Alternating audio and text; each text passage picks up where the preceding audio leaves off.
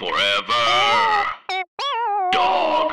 This is Double Thread, and my name's Tom Sharpling. And his name is Tom. And my co-host is... What if I was just your backup singer? I was like, his backup. It was like his co-host is. His name is Tom. That would be like an SNL opening monologue. Oh gosh, where the women on the staff of SNL spent their whole childhoods dreaming of being fitted for the same dress as two other of the cast members, and they get to go. A step touch. Yeah. And they're like, he really is, and they do like that behind, like next to Christopher Walken, being like, I'm a nice guy. He really is.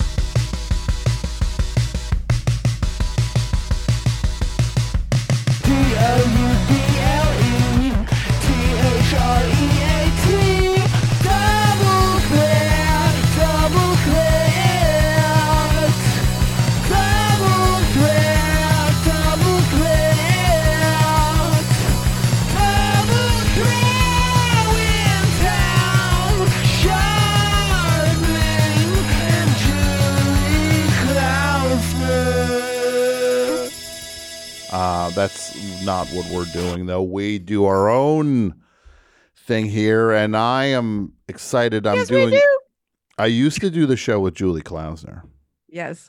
But this week, clearly, Shakira has taken Julie's place with this lustrous main. Oh, my gosh. It's the main event. Your Shakira impression is exceptional. There's a she-wolf in the closet. Open up and let her in. Ow. Ow.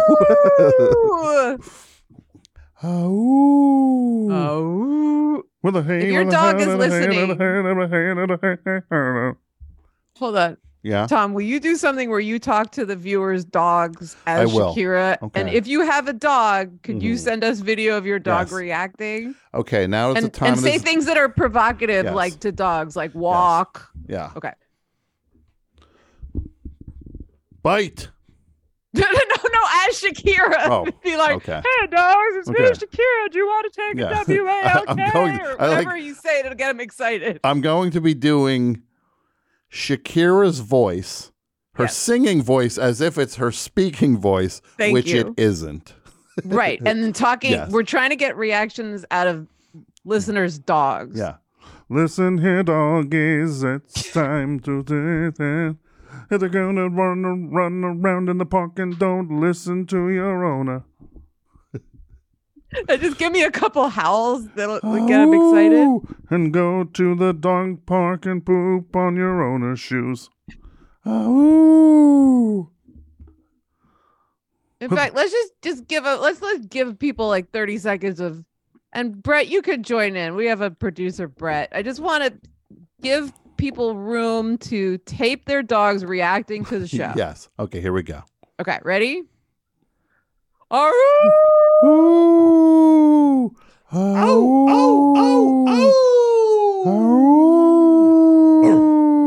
want to go to mommy's house?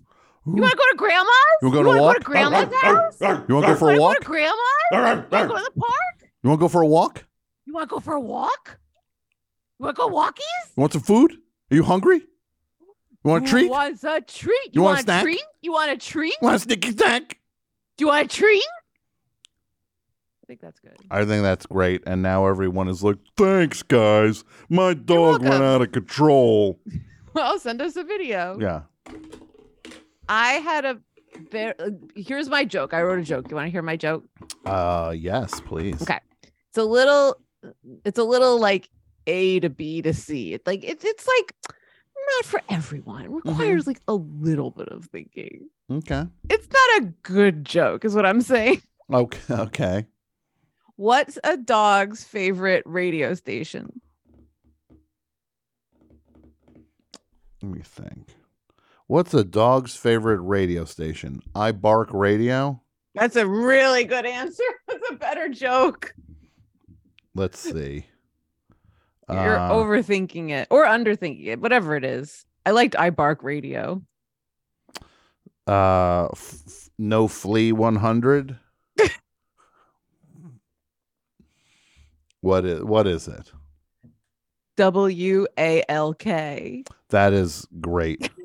Do you know there's? Because you have to spell that in front of them.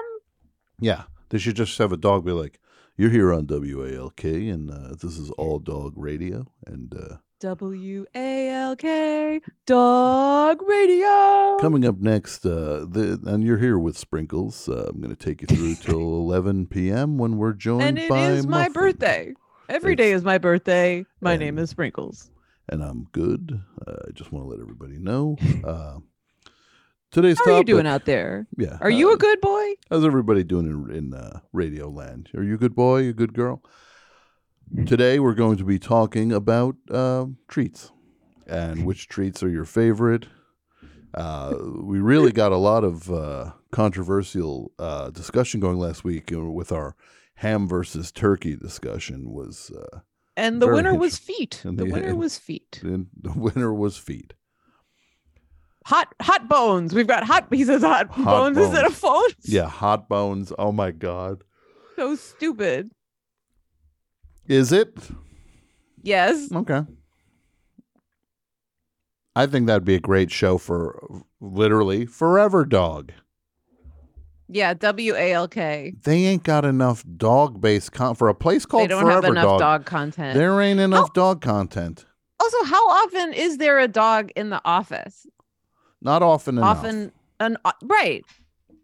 That's always Brett, the how answer. often is though. Juno there? Not enough. I mean, the answer is probably more than other businesses. We do have frequent dogs in and out, but the answer to that is always not enough. More depends on dogs. It depends on the business. Like, Mhm. yeah, there's probably more than Chipotle. Yeah. That's true. There is a vet literally across the street, so they probably have more dogs coming in and out of there than we do. Yeah, but that's a high probably. bar. A That's a high good bar. Yeah, comparison. probably. Talking about another You think? office. Brett, are you maybe. sure?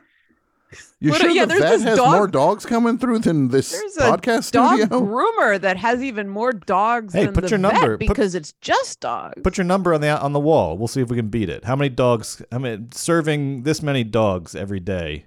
You put your number up. We'll put ours up. And who we'll are see. you? Who are you threatening This right is directed now? at the vet across the I'm street. so glad that this is where Brett's competitive fire seems to be aimed. We have more dogs we in have our more dogs. office than Yeah. you? Yeah. What's going on with your brain, Yeah. Brett? Are we? Look, the refrigerator light was out at Forever Dog, Julie. I fixed it. How are you going to see those 4 individually wrapped lifesavers you have in the kitchen? No, we got lifesavers. This guy's so no. He's got to pick a lane here. He's like, hey Brett, anything we could do? This microphone is I started talking to it. I got a shock. He's like, yeah, we're working on it. But then meanwhile, he's like, this vet across the street. We got to show that we can get more dogs in here than them. We have more dogs. Also, Yeah. maybe Hey, the dogs Yeah. should be across the street. Yeah. Have you considered that? At Maybe the they're vet. there because they should be. Yeah. It's better Yeah. for them that At if the they're vets. like Yeah. they're getting antibiotics. Yeah. Do you have treats for them even? Oh, we got treats. No, We got lifesavers. bowls. We got Do dog not. bowls. No, they have lifesavers.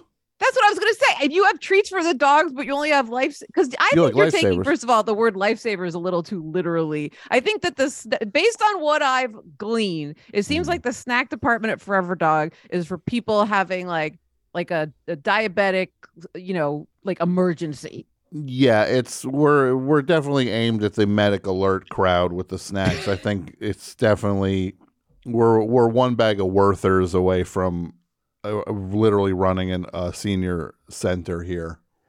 We got And I so heard many great Forever Dog- stuff. We got so I much heard great Forever- stuff. Hold on, Brett. I have a bad joke. Yeah, I heard Forever Dog's so cheap they get Werther's unoriginals. originals. That's perfect. We get Werther's derivatives. There. Yep. I'm gonna go with what Julie did, Brett, because Oh no, it was a bad follow up. It was Tell not, me yeah. about the snacks. Defend yourself. Oh my goodness! Not even that closet that led into Narnia holds such wonders as the cabinet in the Forever Dog kitchen. Every time you open it up, what are you gonna find? Oh my goodness! I didn't even know they made Cheez-Its in that flavor. What flavor? Brie? That would be great. That would be gross. Run that up the flagpole at Cheez-Its headquarters. You want to have Brie Cheez-Its? It's the kind of thing where if it gets all the way to market, you're like, well, it must work. Even though in my head I can't really see it, but if they made it all the way to market, that has not gotten to market. That's the problem. That's when I was finding those Count Chocula. Look at this. Look at this. Things at the 99-cent store. What have you got, Tom? Just a small This sampling. is from the kitchen. Is that everything? It's most. You do a sweep? See? Cheez-Its, white cheddar. White cheddar. Look at 2 that. bags. Who knew? 2 bags. Oh, 2 bags. I couldn't 2 bags. possibly. No, I know. A feast. What is it? Thanksgiving Day? Yeah. No, there's no seagulls flying around. Are those poppets? Is that smart food? Smart chips? Pita Smart thins. chips. What the hell are smart chips? Pita thins. Then this little tray of the stuff that if you get it on Halloween, you're just like, I am living in the wrong neighborhood. You toilet paper that place. Yeah. A lot of Twizzlers, fruit roll-ups. Fun. Fun. But check this out, And by the way, Julie. when Tom says a lot of, he's talking about like from the perspective of like a cockroach. Yeah. That's not a lot. There's Look at that. Oh God! Look at this bag. I didn't even realize they weren't fruit flavored lifesavers. 3 pounds, 2 ounces. That's a toiletry. That shouldn't even be in the wintergreen. kitchen. Put that in the bathroom, Brett. Yeah. That's about a year's supply right there. We think ahead. We buy in bulk, trying It's to keep not the budget food. smart. Party size. What Boy, party imagine are you? that Oh, party. I know what kind of party. Yeah. 15 calories. That kind of party. Yeah, it's that kind of party. Julie's indicating, I think, an orgy, sort of a key party Yep. situation. Okay. Yes. Just for the people listening at home and not watching on Forever Dog Plus. I Can you did believe not who the indicate F- any penetration. Yeah. It was Must seem very futile what you were proposing there, actually. it depends on what you want. Yes. It's not a cuddle party.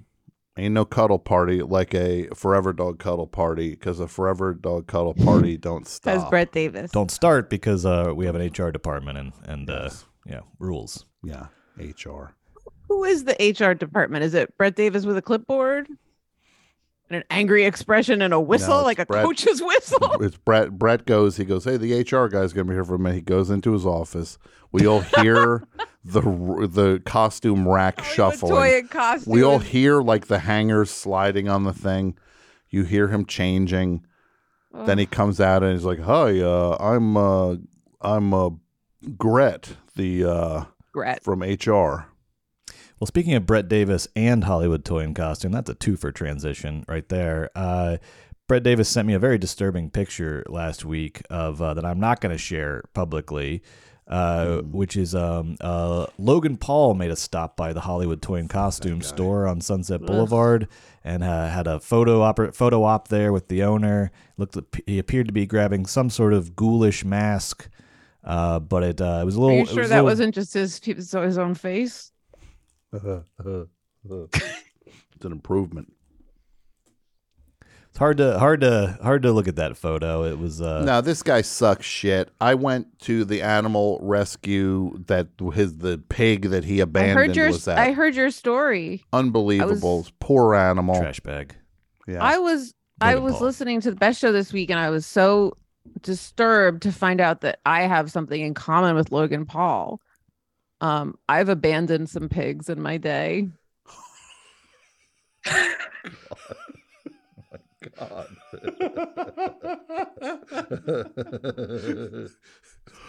In my day.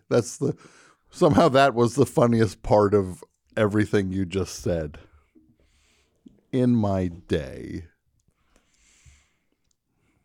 My oh my. Pie oh my. At some point, we're gonna have to just admit that we are like George Burns and Gracie Yeah. on this show. We're pretty much playing by vaudeville rules. They wish. I know. They That's wish. the thing. Is like It's universal. I guess it's lasted this long. Yes, We're right across the street from Universal. we really are. Pamplemousse. Pamplemousse indeed. Toothsomes, pamplemousse, everything. The Minion. What can't you get in this neighborhood? That's what you got to say. And the answer to that would be I don't know, some decent snacks because in the kitchen of Forever those Dog. are lousy. When you brought in the they're like 2 container store plexiglass things. Yeah. One had 3 small bags of savories, and then the others. I was thinking there'd be at least some Welch fruit snacks in that second one. No. There actually usually are. We might be out of those. But I'm pretty Wellbutrin happy snacks with here. our snack selection. I'm sorry we don't have a I'm not, and kombucha I'm not on even tap, there. But like I will. Here's I I love recommend. they who shall not be named. That was a shot at another podcast network. No, it's really cool. It's cool when you. It's better to have comedy on Of tap. course. I think. It's comedy. Yeah, that's the whole thing. They got kombucha flows like water. What about entertainment? Man, come about up a little jokes? dry on that tap. Here's a tip How for often you. you cleaning that tap too, guys? There's no way you're cleaning Gross. that thing Yeah. regularly. No. Gross. You got a bar back on retainer. Who's taking care of that? Yeah. I want Yes, to they have a recommend to bar you back. banana bites. Banana. Now tell me more about banana bites. Oh, they're so good. The chocolate covered ones, and they're chewy like Raisinets, but they're made out of bananas.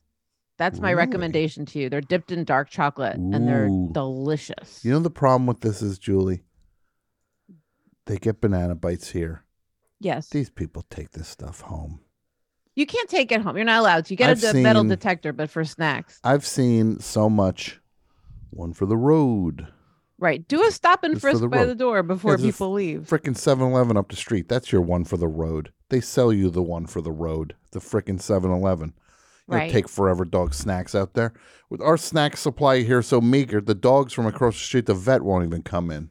But the problem is They were like, if yeah, you- I'll pass. I'd rather be hungry. the fewer snacks you have, the more you are encouraging a culture of what's the opposite of plenty?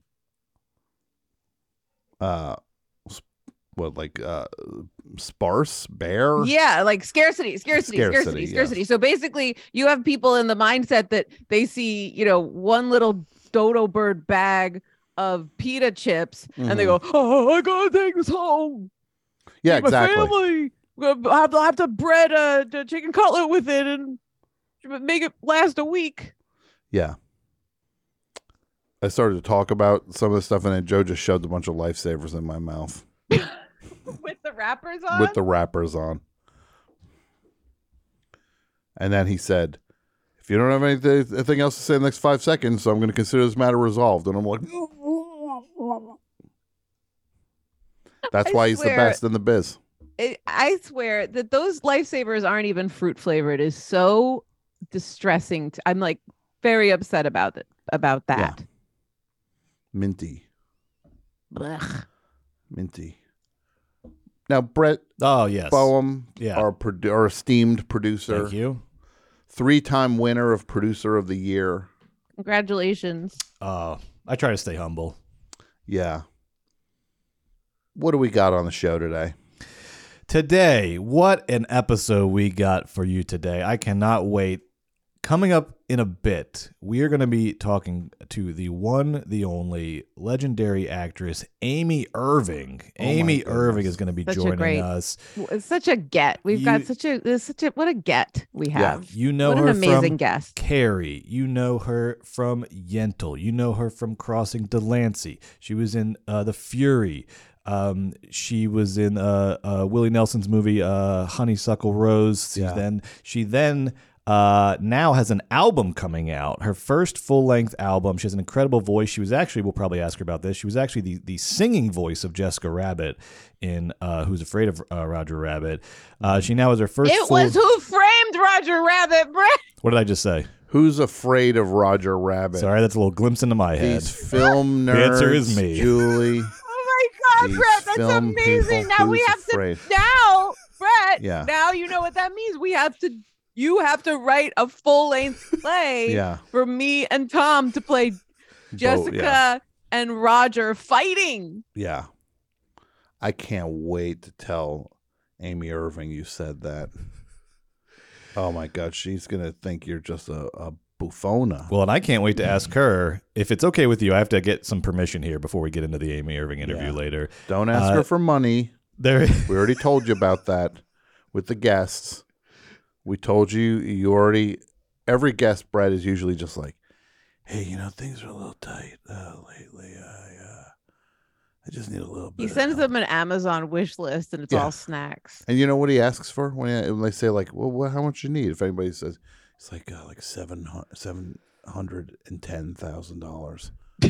What's the 10? Is that for his agent? It's for walking around money. That's what he always says.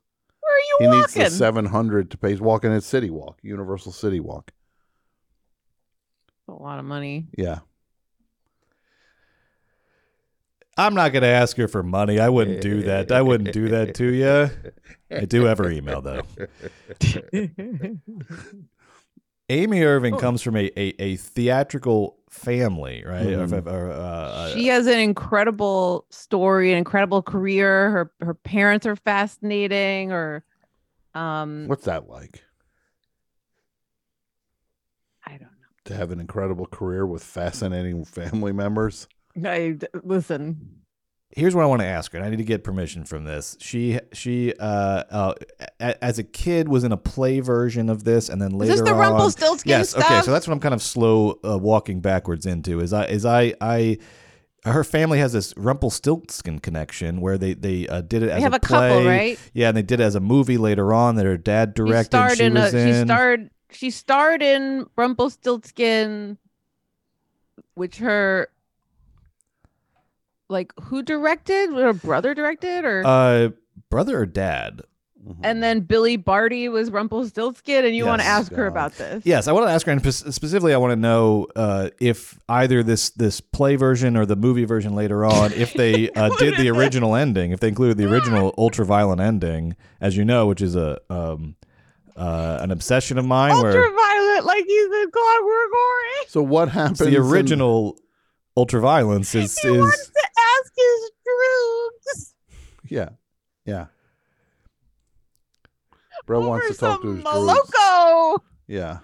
I just want to know if in the play version or the film version they made, if Rumpelstiltskin sticks one of his legs so far into the Brett, ground. you have 1 minute of Rumpelstiltskin asking time. And then uses his other leg to rip himself in half 1 minute. with his guts sort of spilling out everywhere. All right, you just took up 30 seconds of it with what you just did. And whatever you do, guys, I'm going to ask version. you one favor, the both of you. Please do not mention to Amy Irving that I'm currently producing a movie. It's a porn parody. It's Rumpelstiltskin. If we could Not please. Rumple Foreskin? Well, that, Julie, we're shutting down production of Rumpelstiltskin. Oh, no, I'm sorry. I didn't want to. And I am announcing. ruin your gig. And I am announcing Rumple Foreskin. I don't know. I didn't want to. I'm sorry. I didn't. No, check it Wanna out over at step on your Deadline vision. Hollywood. It's at Deadline Hollywood now. Sharpling, Klausner, Rumple Foreskin. Is there a porno Deadline Hollywood? I wonder. Bedline Hollywood. Bedline Hollywood would be perfect. Bedline Hollywood with. And there's like a sexy person being like, want to go to bed? Yeah, there's a sexy In the person logo. in the logo. It says, want to go to bed, and I don't mean to sleep. What if we end up in a situation the way there was like Armageddon and the other asteroid movie? What was that called again? Oh, yeah, I know what you mean. Deep Impact. Deep Impact. We have two Rumpelstiltskin porn parodies happening at the same time. Be an old-fashioned showbiz competition. See who gets to the market first. Well, if it's Rumpelstiltskin, Humpelstiltskin, and then Brett's is Rumpelstiltskin flick. Oh, God. Yeah. I got stuck with the worst one. Yeah. I don't know. I feel like the other two are better. Well, Well, look, then Brett, it's in the execution of the Come thing. up with your It's in- own then. It's in the execution of the thing, and ideas are relatively cheap. Mine's just called Rumpelstiltskin / includes original ending. What if it's just called Rumpelstiltskin fucks? Well, no, that's great. Yeah. That's great. I like that. That's great. Yeah. In parentheses, includes original ending. In parentheses, includes original ending. Nobody cares. Yeah. People Nobody are gonna, cares about that but you. The real Rumpelstiltskin heads, they're gonna be searching the titles. Ooh, this one includes original ending. The Click. real Rumpelstiltskin heads are not. Finally, That's don't a even figment know of your about this. imagination. Finally. Yeah. That's me being like, well, my bed gnomes are really gonna love my pajamas tonight. It's like, sure they sure will, Julie. I've got my pajamas with like pizza pies all over them.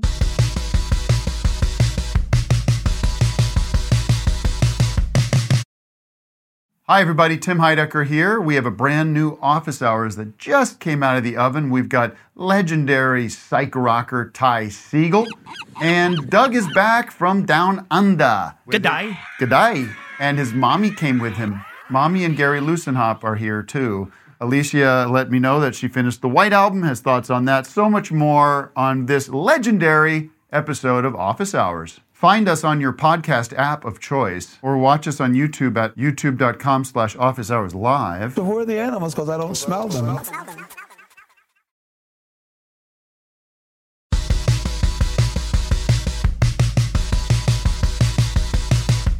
So on last week's episode, Tom and Julie, you'll remember this. On last week's episode, we had our March Sadness tournament with Pat and Oswald, where we were comparing all these depression cures and depression symptoms in a head-to-head bracket March Madness style tournament, and they were all going head-to-head. And we got down to the finals, and we said, let's send the finals over to the audience to decide. We had from the one side of the bracket, we had weird food combinations, eating weird food combinations. Patton likes to dip his pretzels in coffee. Tom likes to make a little impromptu milkshake out of a Snickers bar in his mouth. This is a great way to, either know you're depressed or deal with depression. Weird food combos. And on the other side of the bracket, we had talking about Charles Manson, which was a bit of a surprise, but it probably shouldn't have been. Talking about Charles Manson came out. So we had weird food combos versus talking about Charles Manson to decide the winner of March Sadness, and the champion by a listener vote, a clear winner, was landslide. Weird food combos. Weird food combos. Wow. Congratulations, you are the first annual champion of March Sadness. Weird food combos. Well, people should send in their favorite weird food combos to Brett, Yes. and he will make a list of them, and then we'll have him send those to either Toothsome or Heckers. Great. With the subject header recipes for me. Love it.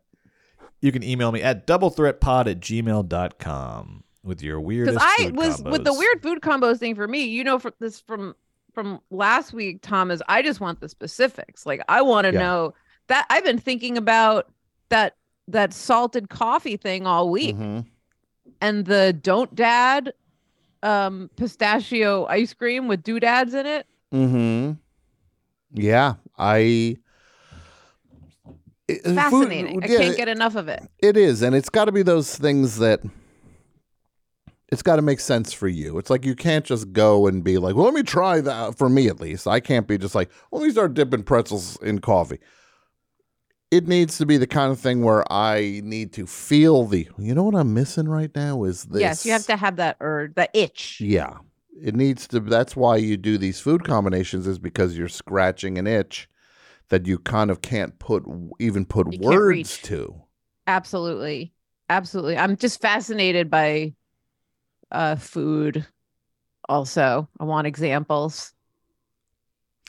And I also posted this. I was able to confirm it, and I posted on my Twitter that Squeaky Fromm and Phil Hartman were high school classmates. They were drama club buddies. This was from an interview with Squeaky Fromm where she says that somewhere in her possessions. There's a yearbook where Phil Hartman drew a little surfer guy in her yearbook and said, have a great summer. Where did you read Hags, that, Brett? Phil? It was an interview with Squeaky Fromm, I think with like CBS News or something. And this is, sadly after Phil Hartman's tragic death. So we never, the only like accounting of this is from Squeaky. Sharon Tate.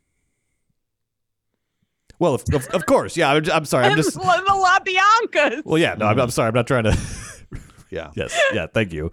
I just meant that there is no Phil Hartman was never on record about this. So the only way we know about this is from And Squeaky you're Fromm. trusting her. I mean, the I specifics are interesting. I mean, we know they went to the same high school. I love that I love that like CBS News is like, for CBS News, I'm Julie Klaus. It's like, Yeah. and the yearbook itself is something that Squeaky will always treasure. Back to you in the studio, Dan Rather. Like, what is this news story? She also said he was funnier in high school than he was on SNL. Yeah. And that's because some people really are something else. Back to you in the studio, Dan. Squeaky! What was Phil Hartman like in high school? What are you having this interview for? Yeah, What fun is story. Oh, he I was so am- funny. I'm not averse to this existing. I'm not averse to knowing this. I'm just trying to put myself in the position of like, being the journalist that's like, I'm sorry, why am I going to Mm-hmm. talk to Squeaky Fromm now? Yeah. I don't want to toot my own horn here, but I just Googled Squeaky Fromm Phil Hartman. Guess what the second result on Google is? Brett Boehm My on freaking Twitter tweet, says- baby. What's number Brett's one? tweet. Warning signs that your producer is bonkers. Yeah. If your producer's tweets about Squeaky Fromm come up second on the search engine, your producer might be a sociopath. If your producer orders a chicken sandwich instead of producing a segment for your show, your producer might be a sociopath. Brett, what is the CBS News thing? Was it on the evening? It was on it's like Let's see. it's That's the first result on Google. So let me see. Tuesday at 5 p.m. Unfortunately, we've got more rain coming up, and after the break, I don't we know. sent one of our morons upstate to talk to Squeaky Talk to Squeaky Fromm Fromm. and go through her high school. It's like the Squeaky Fromm's like, well, this is my class ring, and these are my pom poms. Mm-hmm. Did you think? I don't know. It's just on the CBS News website from 2009. Some guy named Paul LaRosa wrote this article. Do you think Squeaky Fromm would have gotten away with the Gerald Ford assassination attempt if her nickname wasn't Squeaky and she wasn't squeaking so much when she was sneaking up behind him? I mean, what is that? The squeaky wheel gets the grease. The squeaky, yeah. The squeaky There wheel. were a couple things going on in that, Yeah. but she got very close. She got very close. COVID terms, she would be like, Oh hey, yeah, back she up. was not socially Back up. distanced. She was not socially distanced from Gerald Ford. Of all the 20th century presidents to take a shot at, I don't know.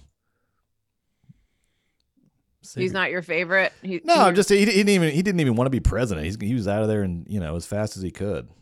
Yeah. Anything else you'd like to reason with Squeaky Fromm about? Yeah. Anything else you want You want to take to the floor? to? Yeah, yeah. You want, or should we do I mean, calling it Crossfire is in bad taste, but do we want to do a debate show with Brett and Squeaky? My God, Where we Julie. moderate it? Be terrified to Lester disagree Holt? with her. I would just agree with everything Yeah. she said. Well, then maybe she doesn't have to be here, and it's just you like picking her opinions apart, like doing op-eds on like, Mhm. here's why would Squeaky does not make sense. Yeah, this is going to be a case of they're going to be doing their movie podcast, and it's going to be Brett arguing with Squeaky Fromm over Dudley Do-Right versus Fight Club or something. Yeah, versus the Weekend by the Master. What's that one? It's the one with the big car crash in it that Godard made, where he had like a 6-minute long car right crash. yes, the fancy ones. Yeah. Now, Brett. Oh yes. Rumor has it. Great movie. You got something to show us. What movie is that? Rumor has it Jack Nicholson's final movie, I think. No, it's got Jennifer Aniston, Kevin Costner, your favorite Julie Shirley MacLaine, Mark Ruffalo. Mm-hmm. It's a little rom-com from 2005. Everybody's just cashing checks and forgetting that it ever happened. Yeah. Mm-hmm. Rumor has it. We revealed the March Sadness champion. I've got a clip now for you. This is part of the ongoing. We've really opened up a Pandora's box here on Double Threat recently between Muppets versus Sesame Street. It's creating all sorts of conversation online. Of course, this podcast is firmly on the side of Sesame Street. It's just more enjoyable, more accessible. The characters are better versus the kind of highbrow, high-concept shenanigans they get up to on the Muppets. This seems like a fairly harmless opinion, but it's really just created such a backlash online. Oh, my goodness. It's it's created so many problems. Everybody's weighing in, saying, no, the Muppets are great. You don't understand this. And then... I don't understand the Muppets. That's what's been going on here. Yeah. I just don't get it yet. If only someone would explain them to Tom. Yeah, that's why I don't. I wonder if there are laugh. any volunteers. Not the ancient puns that they're making.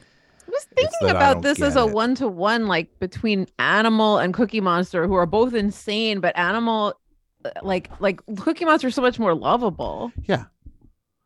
Cookie Monster rules. Animal makes me want to barf. Makes me anxious. Yeah.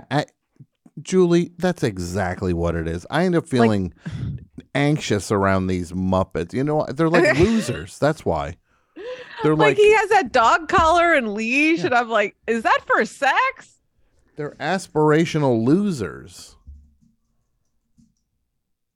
But Brett, what do you? Well, have and I look, and I don't want to, drag up old wounds here. This clip is intended, I think, to as a sort of olive branch to create some, sort of peaceable resolution of this whole situation, because this clip was sent in by one of our favorite listeners. Tavy sent this in. Tavy sent this clip in. And I know last week, Tom, you and Tavy were going at it because she's trying to say, well, actually, Sesame Street's sort of highbrow too, and this and that, and you're going back and forth. Well, Tavy sent us this very fun Sesame Street clip, and I feel like this is a bit of an olive branch, a way of saying, this is something we can all agree on. And this is called, this is with The Count, and it's called The Count Censored. Do you know about this video? Have you ever watched The Count Censored? It's a funny video, and it is what it says. And so I will I'll just play this. And here is The Count Censored. 1 second. You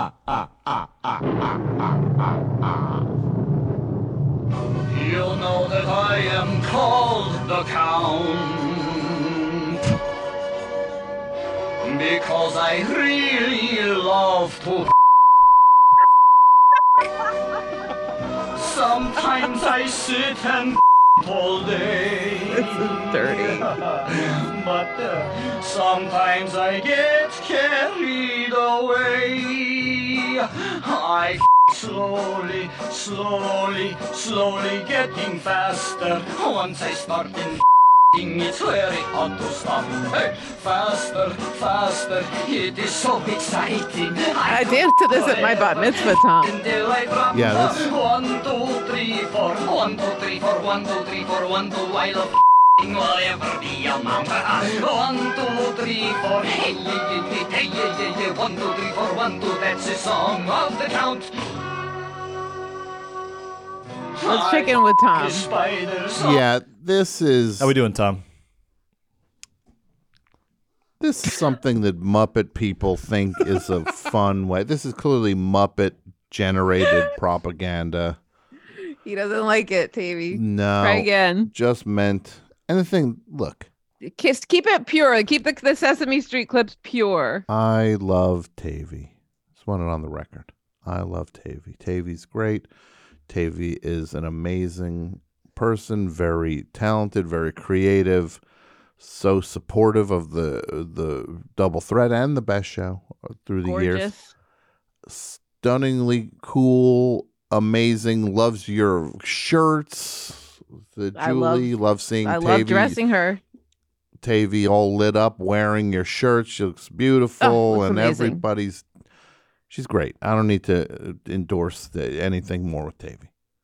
But these Muppet people, one is worse than the next. And this is not Tavy I'm talking about. I'm talking about these other Muppet people. Because Tavy was actually, somebody else was like, well, actually, here's the thing of some Sesame Street movie parody. I was like, okay, whatever. So they did it. They do That's parody not stuff helpful. once in a while. You don't need to prove. Here's what, and no one needs to do is prove that something Tom likes is bad. You never need to do that. It's not necessary. It's not helpful. It doesn't serve you, him, the world. There's absolutely no reason to do it. Ain't nobody gonna get nothing from it. Ain't nobody gonna get nothing from it. No one's gonna think like you're smart. No one's gonna think that it doesn't benefit anything. Mm-hmm. No. Gets us nowhere. You're not gonna win, you know? I'm here to, you'd think me saying, hey, I'm appreciating Sesame Street these days. Mm-hmm. You'd think these Muppet people would be like, oh, great. That's something. It's not everything. Yeah. It's not everything. It's something. It's more than where he was at before. Sure. No, absolutely. Apparently I'm still doing something wrong. Well, it's let's ruin some so-and-so for Tom. And that's not helpful. Look, they want to look. I've been throwing rocks at stuff for years. So they want to throw rocks back at the thing I'm talking about. God bless you. You throw as many rocks as you want to throw. Don't do it. I disagree. Don't do it. Not fun. Ball's in your court, Muppet fans. On the wall. Would you show this to your son, Brett? Never. This is a fun little video for adults. The candles on the shelf. Fun little video, the way that you'd send you'd tell someone a dirty joke. Yeah. I myself. I slowly. How many views does this have? 21 million. And counting. It's very hard to stop. Faster. It is so exciting. I could forever until I drop. Great I stuff. wonder if people at Sesame Street think this stuff is funny. I hope not. I hope not. I hope they're above it. What's the latest? Can we watch a quick gonger as a palate cleanser before we? Yeah, Brett. There's a clip called "Gonger's Meltdowns," a supercut of Gonger's Meltdowns. If you could find that. Oh yeah, sure. Let's go out on that as a palate cleanser. He's like, "What are you doing, Cookie?" So here, this is I think a supercut of Gonger. Okay, it's called Chef Gonger's Endless Frustration with Cookie Monster. Are you ready? No, Cookie Monster, no, stop, Cookie Monster! No, Cookie Monster, did you eat the graham peas? Sorry, they so delicious! Oh, Cookie, no! Oh, boy! Oh, Cookie, why you do this to me? What have I done to deserve this? No! Cookie Monster, that is spinach! Wait a minute, that's spinach? I know why! Every single time. Little chickie. Get the chick off my counter. We don't need little baby chick and a little baby pea. We need chickpea. Chickpea. It's a legume, Cookie Monster. A legume. A legume. Snazzy hat. Oh, that is a snazzy hat. No, Cookie. Where's the rest of the pumpkin? Me ate it. Oh. Cookie Monster. That is the seaweed. Look what you've done. Oh, no. Ow, Cookie Monster. He just passes out. Yeah. Cookie Monster, you're always exactly what we need right before we need it. Oh. It's a gift. And you tell me That you ate was- the hold on. blueberry. Cookie Monster looked off to the side with his eyes still googling around and said, "It a gift." Because how do you eat the ingredient I need exactly when I need it? Okay, how about this? Something where people draw me and you as Gonger and Cookie Monster as this double threat. It a gift. I love it. I love it. And there ain't no wrong one. I'll be Cookie Monster or Gonger. Me too.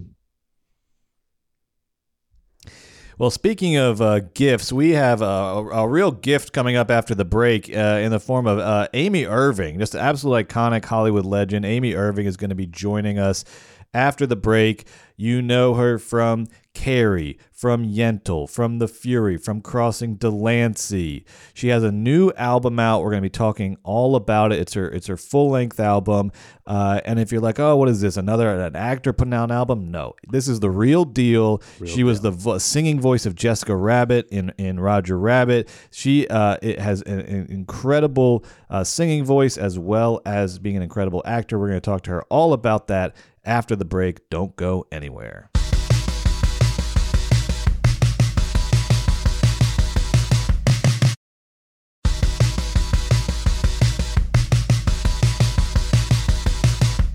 Now, as you know on our show, Double Threat, usually the guest situation is been described as bleak at best, and usually it's a race to the bottom. Once in a while, though, every dog has their day. Once in a while, you hit a home run. And Julie, today is such a day. No more talking to the mailman who delivered the stuff to Bruce Boxleitner. We got a A-list, top-notch, bona fide, celebrity great guest. Who do we have, Julie? Amy Irving, Oh welcome my to God, Double yes, Threat. Thank you so much for coming. You guys are crazy. And I'm not meaning to put Bruce Boxleitner down, of course. Just putting I his don't even mailman know who down. that is. Oh, I guess you haven't seen Tron recently. I haven't seen Tron, period. Amy, have you seen Tron? Not a Tron kind No, of guy. you don't need to see Tron.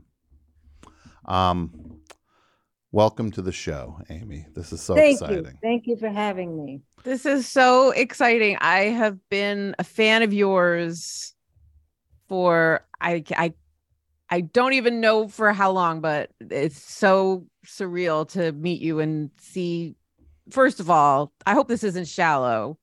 You are intimidatingly gorgeous. It is a little bit overwhelming to see you like face to face, even though we're on Zoom. You all look very beautiful. Everybody today. looks great today. We're a but- beautiful group. Amy, And you were looks the a best. curly wavy hair icon And from back in the day.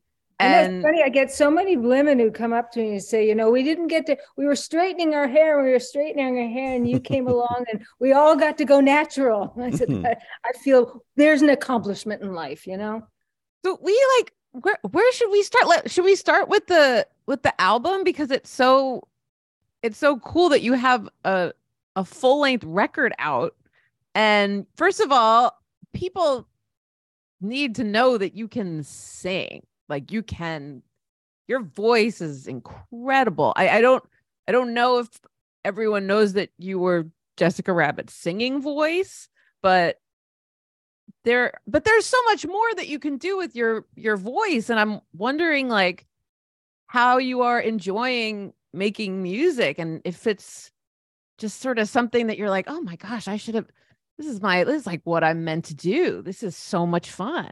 It's interesting because I worked all my life in the theater and on film and acting, and I was impassioned as an actress. I was brought up on the stage, so it was part of my blood, which is why the album is called Born in a Trunk, because I was literally born in a trunk. My first show was The Baby in Rumpelstiltskin. I was 9 months old. I'm used to being on the stage, and I've enjoyed it. And then I kind of got to a place where I wasn't loving making movies. I've kind of explored a lot on the stage, and I have a really excellent home life with a wonderful husband and terrific dogs. And I just, the idea of doing 8 shows a week in a play doesn't necessarily appeal to me in the same way. And getting up at 4 a.m. and trying to look pretty in front of the camera at 3 a.m. and having spent all day there, all that stuff just kind of stopped being all that interesting to me. And I wasn't pursuing it in the same way. And then my son, Gabriel Barreto, who's now a music manager, he manages this group called Gulas, and he convinced me to do an album with them. I never dreamed of making an album. I never dreamed of being a singer. I get up there now and it's the highest high I've ever had. I mean, it's like when you become one with a character, it's an incredible feeling.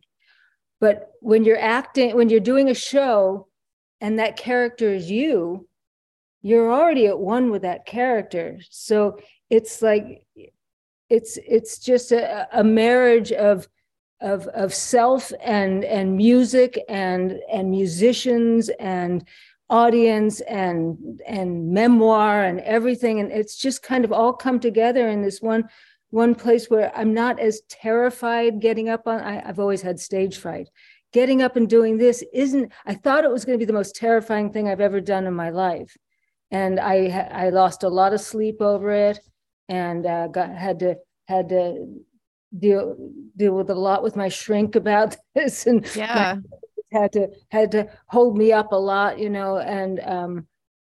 now it's like I can't wait to get out there and do it again. That's amazing. There's a song that Willie Nelson wrote for me called "I'm Waiting Forever for You," and when Willie sang it, it was kind of just he and his sister Bobby, and on the piano doing it almost as a waltz, and now it's kind of it's completely different. And Willie sings on it with me, and it's fun, and it's just finding something new at my age, to start something brand new.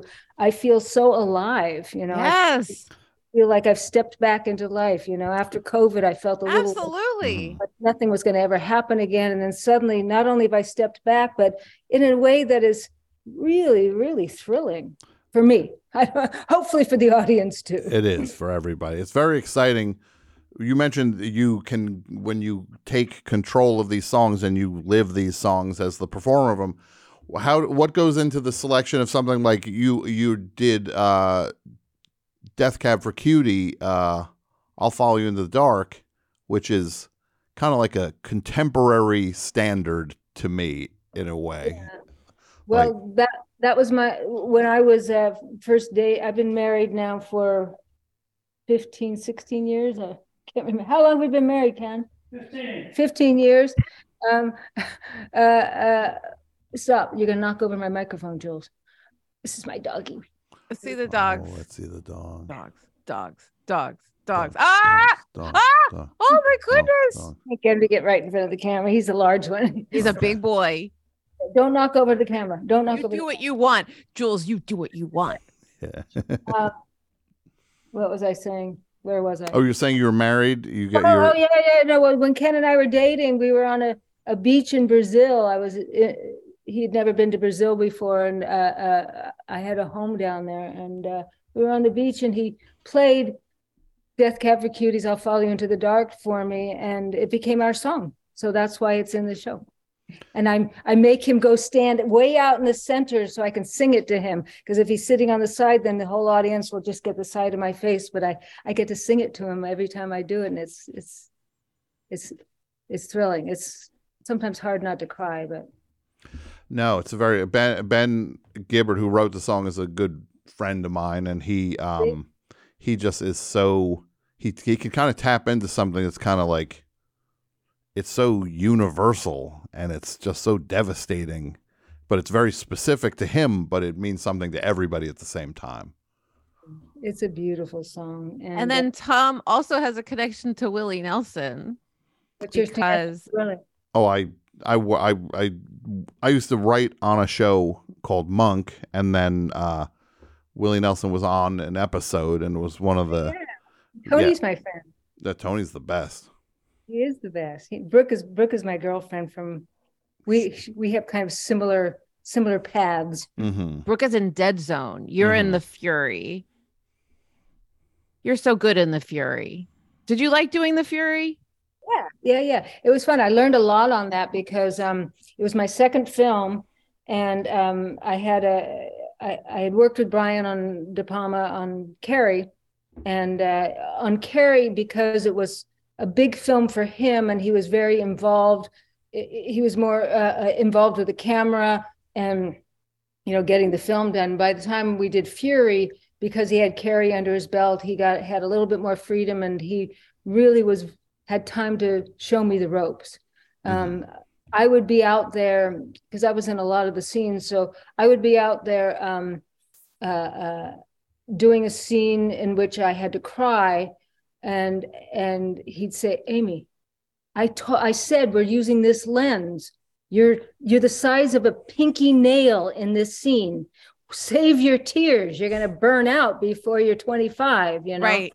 So then we had a little signal after that where instead of telling me what lens he's using, because I couldn't care less about all that technical jargon, I just said, just put your hand at your neck, at your chest, at your hips, at the knees. Yes. So I know, So, but I learned to economize. I learned when to put out and when not to.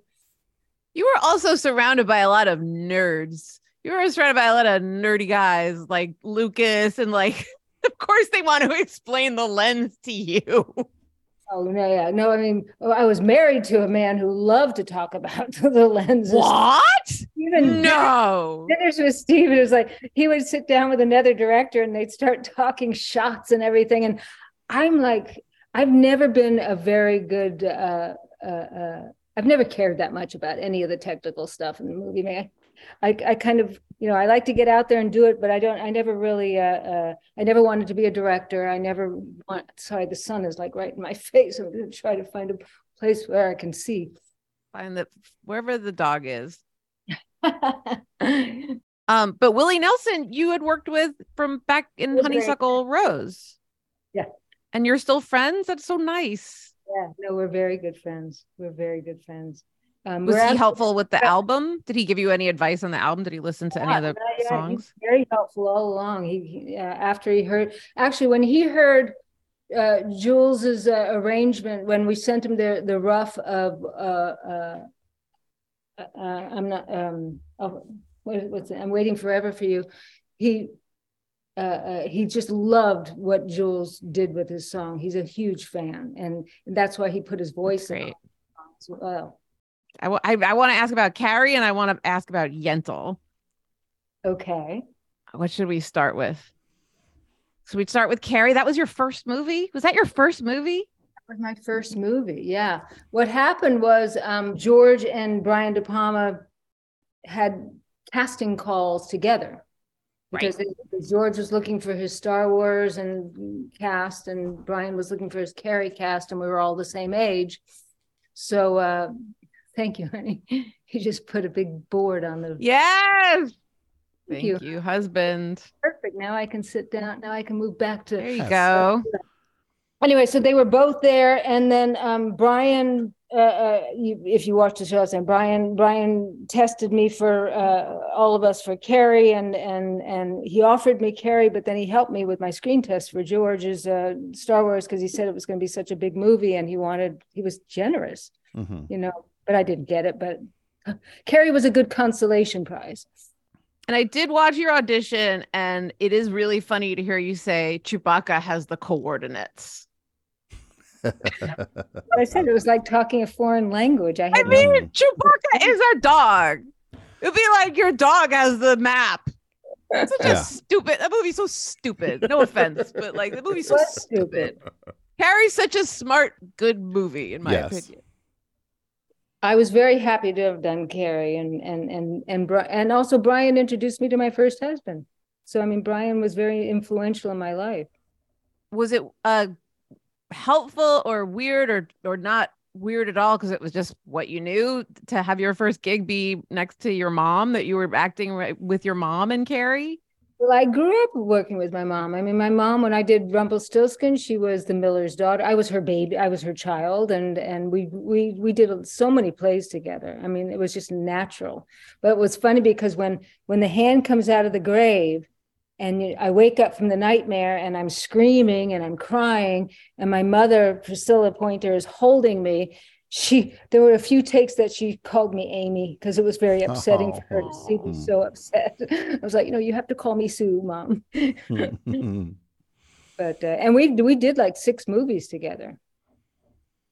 Mom and I. She's a legend in her own right. She's turning 99. Honey, no, you do not have to stand there. It's really okay. Let him do it, Amy. Let him do it.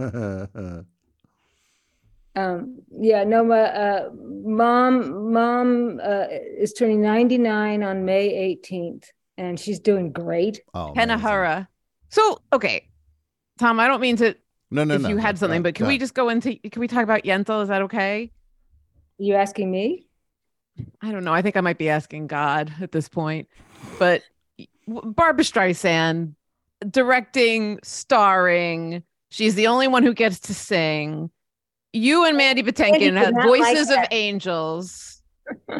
How does one navigate a Barbra Streisand? I mean, you've worked with directors like De Palma, and you've had directors with big egos around you. You were married to one. It's all good, but I just am very curious about what it was like working with her. I had a really good experience with Barbra. I had so much respect for her passion for this project. I mean, I had turned it down initially because I had just got back into, I was on Broadway doing Amadeus, and I just was so happy to be back on the stage. I'd done movies, and then when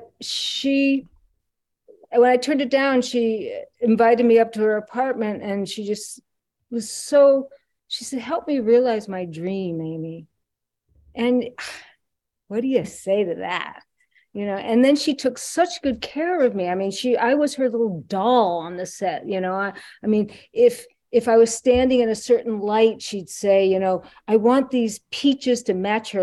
I want her lipstick to match these peaches. It's hard to make the peaches match my lipstick, but the other way around. But she just wanted this. She wanted Hadass to be the perfect woman, and so she's such a artistically visual woman, and you can see from all the times you've seen her interior decoration, I mean, she just her detail of everything is so extreme, and I got all that attention on me, so that was just fantastic for me. Are you going to read the book when it comes out later this year? 1,100-page memoir? Is she going to read it on book on tape? Because maybe I'll listen to it. I don't know. Well, the good thing about in print is you could just go to the index and look for your name. Oh, that's right. If she's writing a book, I could be in it, right? Yeah. Or not. Exciting. She might leave me out. I don't know. I'm going to be hanging around Barnes and Noble out your way and watch for you to go and just flip through the back of the book, going down that index, looking for You get a picture of me doing that. Should we give it to Brett to be weird? Yes, we have. This is the elephant in the room for us is our producer, Brett. It's so weird. And he gets these obsessions. And Brett, you take it away, Brett. Yeah, sure. I'm totally normal, Amy. I don't know what they're talking about. I just, He's Do I not see you? Oh Where no, are you? I'm can't, never no. on camera. I'm in a sort of a hovel over here at the studio, just a sort of windowless room with very poor lighting, so I stay off camera. But I was really I've mentioned this several times on the show. I've always been fascinated with the ending of Rumpelstiltskin, in which Rumpelstiltskin plants one leg in the ground and then rips himself in half. I always was just sort of struck by how violent that is and how grotesque it is, and it's just such an intense reaction to someone knowing your name. I was wondering, with your families, having staged Rumpelstiltskin on the stage and then doing a movie version later, did you maintain the original ending, or did you have to kind of play around that because it would just be too disturbing to see this little guy's guts spill out all over the stage? That's Billy Barty. I haven't seen that movie for so long. I didn't remember. I mean, I know that he gets destroyed. I was 9 months old for the original, so I don't remember how it ended. I don't know if it's the same. I think there's a lot of similarities. A lot of the songs are the same. A lot, I mean, my brother David directed the movie, and he took it from our childhood experience of doing it. But I can't help you there as far as the violence. Oh, that's all right. Most fairy tales have a lot of violence, don't they? Yeah, they do. A lot of the Grimm's tales, and was that a story that was meaningful to your family? Did you guys was that like a family story that got told or retold, or was it just sort of accidental that's the story? I think it was just accidental. That was what we were doing at the time, and we did a lot of children's theaters. A lot of them were original. Gretchen and the Lonely Goblin. You probably never heard of. Where the King Carl the Cruel is the. I think I may have lived Gretchen the Lonely Goblin in college.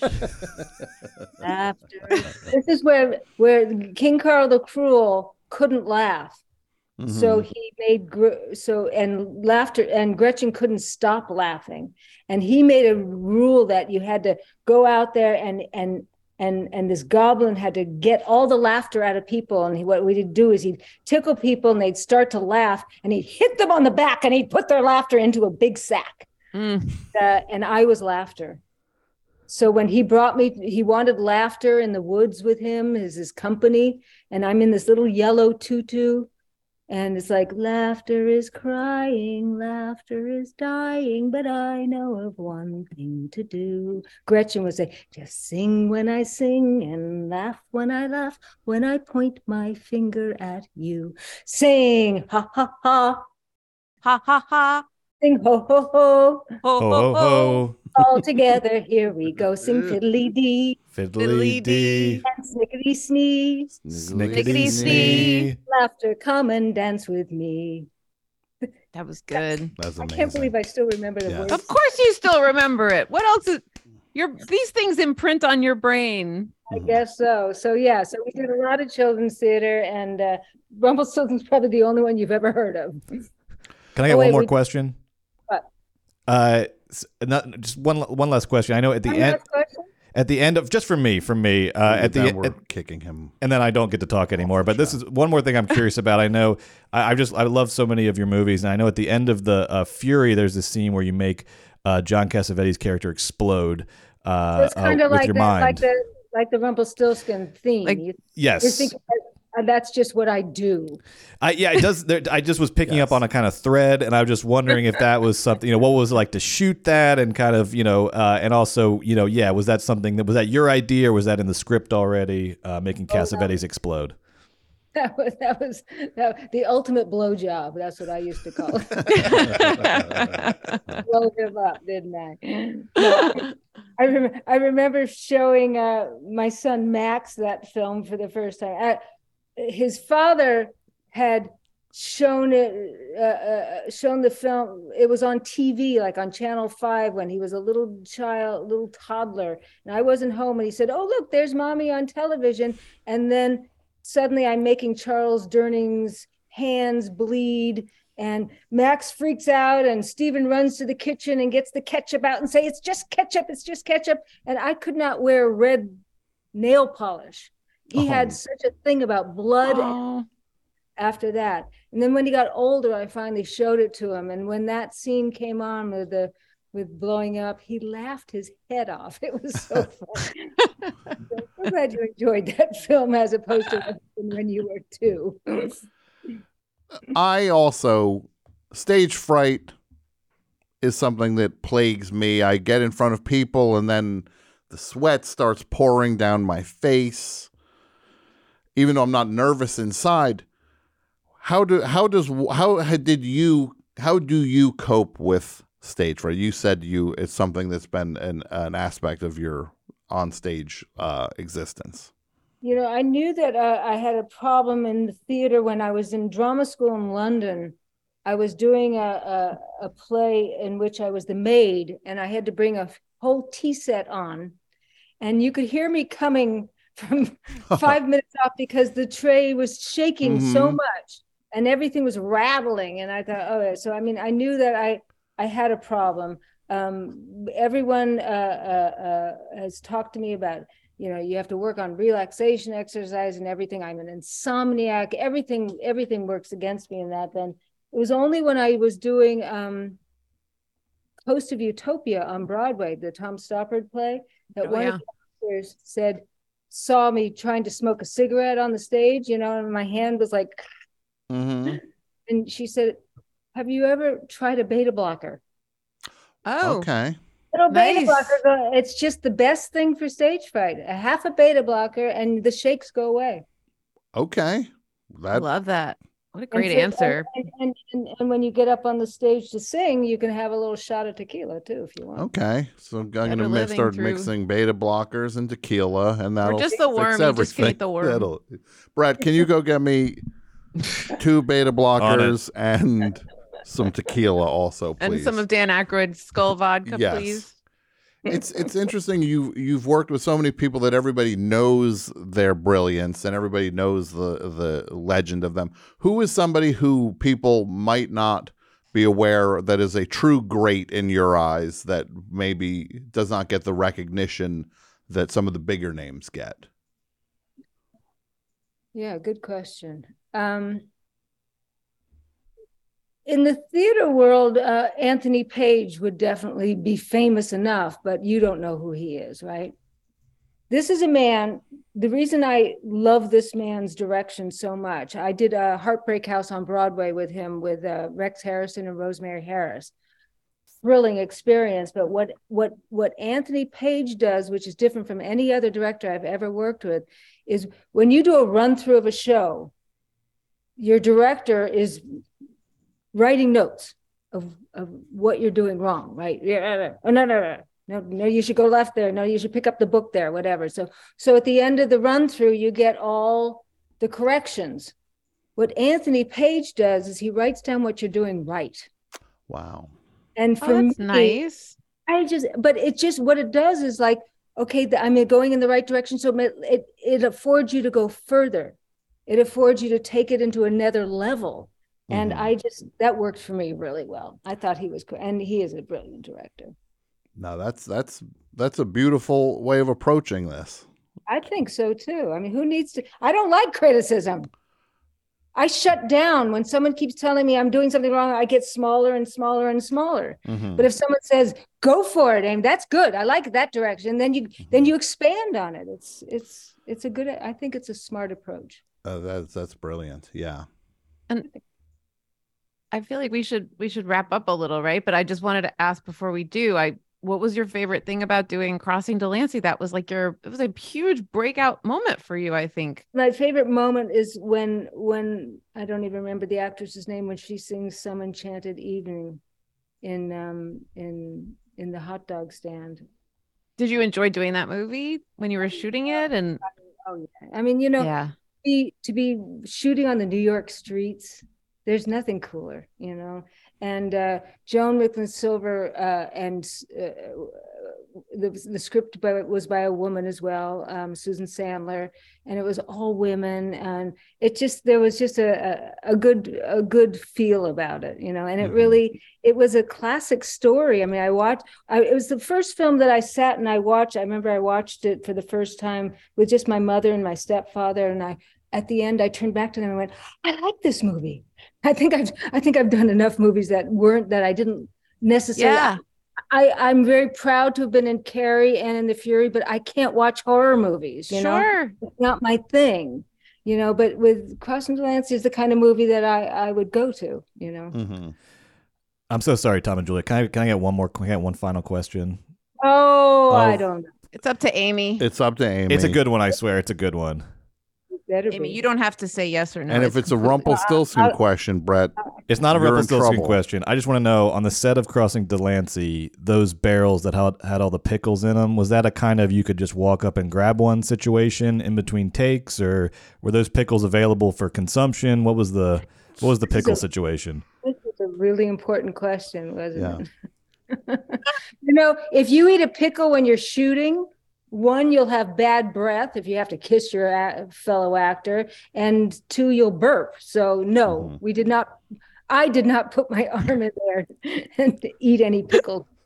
Thank you. Appreciate it. You happy now, Brett? You got your pickle question answered? I am.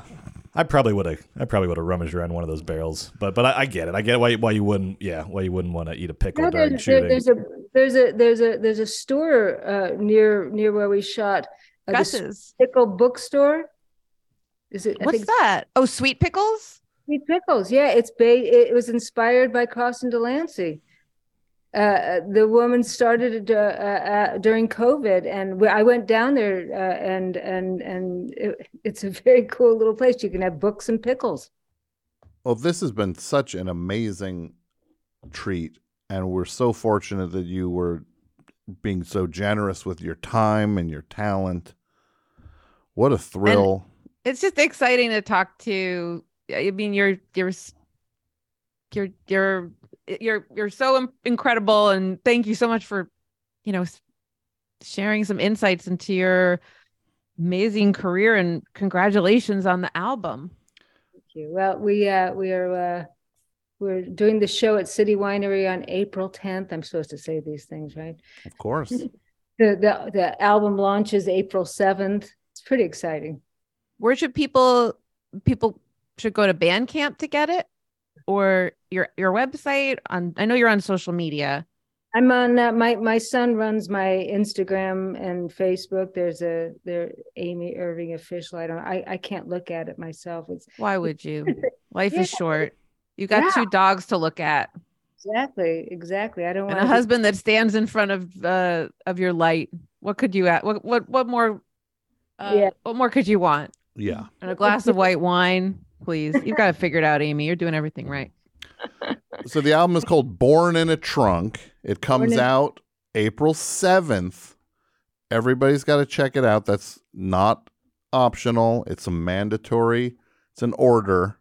Thank you. And the video is up. Yeah, the single dropped. The Why Don't You Do Right, the Roger Rabbit song is already out. Yeah. It's a video of us when we actually recorded it in the recording studio. You sound great. Thank you. And thank you for having me on your Of show. course. Congratulations on everything, and have fun doing the live shows. Yes. And Go kill him. Take your BB. Exactly. Knock him dead. Go Fuck him anywhere up. without it. Thank you so much. All right, Amy. It's a pleasure. Thank you. Okay. Thanks. Bye.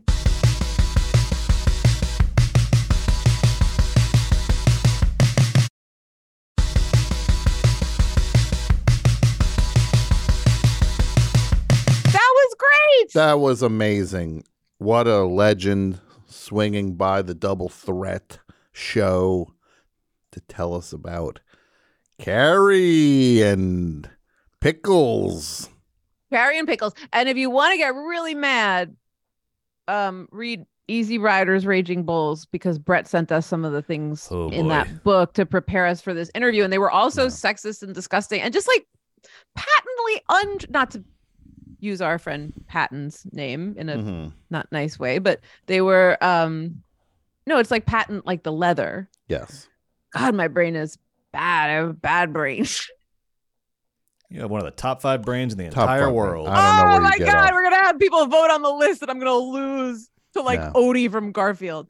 There are things in it that were so untrue, or that like there were just rumors that he repeated, and the whole thing was just it was almost it was infuriating. It was just like her coming up in this boys club with 70s cinema and holding her own and doing her job, and people just like, just needing to get their 2 cents on what they didn't like about these ladies that were, in relationships with the real geniuses of the era. Well, what I really wanted to ask, and I didn't, though, is that apparently, Cassavetes was a little bit of an asshole to her in that Fury set. So I'm wondering if when she got to make his whole body explode with her mind, if there was a little bit of catharsis in that moment. I don't think anybody didn't enjoy watching Cassavetes explode. And I like the guy, but it was fun to see him go kablooey. One question I did not get to ask her was, because she worked with Brian De Palma more than once, and the thing is, I'm actually on the De Palma diet, where I have this food in De Palma my hand and I eat it. I didn't get to ask her if she's familiar with the De Palma diet. Whatever's in De Palma my hand, I eat. Oh my God! Well, that was the other thing in that stupid book, was that there was like reportedly like. She liked De Palma, but De Palma did not reciprocate. Sure. I'm like, according to who? Yeah. She's like, oh, I gotta see what's in his beard today. Yeah, she Maybe there's liked some me. Sunflower seeds. She liked me. I didn't like her though. No, I didn't like her. I like to watch ladies change. Yeah. Clothing from across the alley. Yeah, that's he's into. Oh, we need a by bigger the way, drill. he is so into that. He's like, no, you're too close. Like, you like be a lady, you start taking your clothes. They're like, you're too close. You're too close. You're like, all right, should I go across the room? He's like, go across the street, and then we'll talk, lady. Those days were gross. Best of all. I am announcing I'm writing a book about podcasting the same way that Easy Riders Raging Bulls was. It's going to called Easy Talkers Raging Microphones. Raging assholes. Yeah, roided. Easy Talkers Raging Roided Rogans is what I'm going to call the book. Easy Talkers Roided Rogans. And sleazy squawkers. Sleazy squawkers, roided Rogans is my sleazy squawkers. That's my book, and I'm just gonna warn you, Brett. There's a whole chapter about Forever Dog. Can't wait. Yeah, it's about It's about how Jerry from T Public liked Brett, but Brett did not like Jerry from T Public back in a pal way. So I set him up with Steven Spielberg on a blind date. Yes. I really need to offload Jerry, if you know what I mean. If you know what I mean. I can't believe you had sent Jerry from T Public on a blind date with Steven Spielberg. They hit it off. Yeah. Can I say something to George Lucas real quick too? Just a message to the big guy himself. Absolutely. Of course. The I'm floor reading is this all book. yours. As Amy said, there was this joint casting call for Carrie in Star Wars. And up for Princess Leia, Carrie Fisher, Amy Irving, and Jodie Foster were all up for Princess Leia at this casting call. You know what decision he should have made there? Write 2 more female characters and cast all 3 of them. You dunce. Absolutely. Thank you, Brett. This is what are you that's doing? The truth is like, well, who's gonna play the woman in this? Well, it's an easy workaround with that. They all want to be in the movie. You got 3 great actors there. Well, like she said, Carrie was a hell of a consolation prize. Yes. I think she got the better of the deal, to be honest. There's no question. Maybe not financially, but no, I think she's doing okay in that department. Yeah, she'd be stuck doing these stupid Star Wars movies now. She had to be at Comic-Con answering questions. She doesn't want that life. Breaking news. Is he arrested? Gwyneth Paltrow found not liable for 2016 thank collision God. with optometrist. Thank heavens. There is There is a lord. Shakespeare in Love Star awarded her requested $1. Oh, great. So What you gonna spend it on? ski lessons. Like she did last time. She got those $1 She'll put it ski towards her lessons. day pass.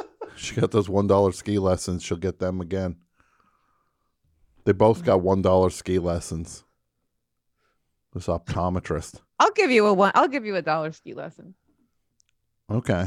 Well, that sounds inappropriate. No, it's you give me $1, I'll do it on Zoom.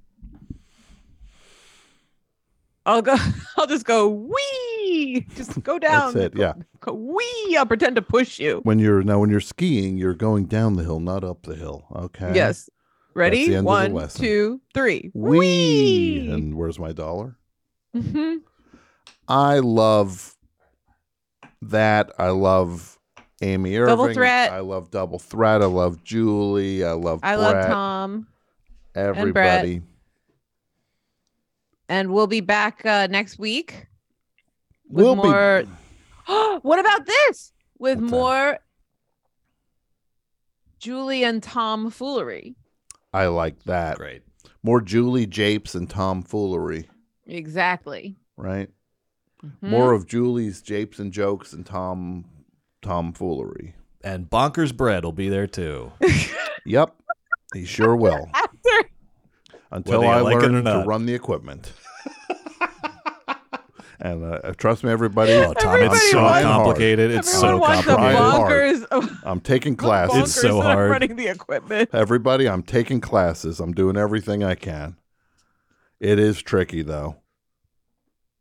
Oh, no, I just spilled a Pamplemousse Grape LaCroix soda. all over this board. That's going to be... There you go. Oh, no. You were good at not using the soundboard during the interview. It's tempting. Was it really tempting? Oh, yeah.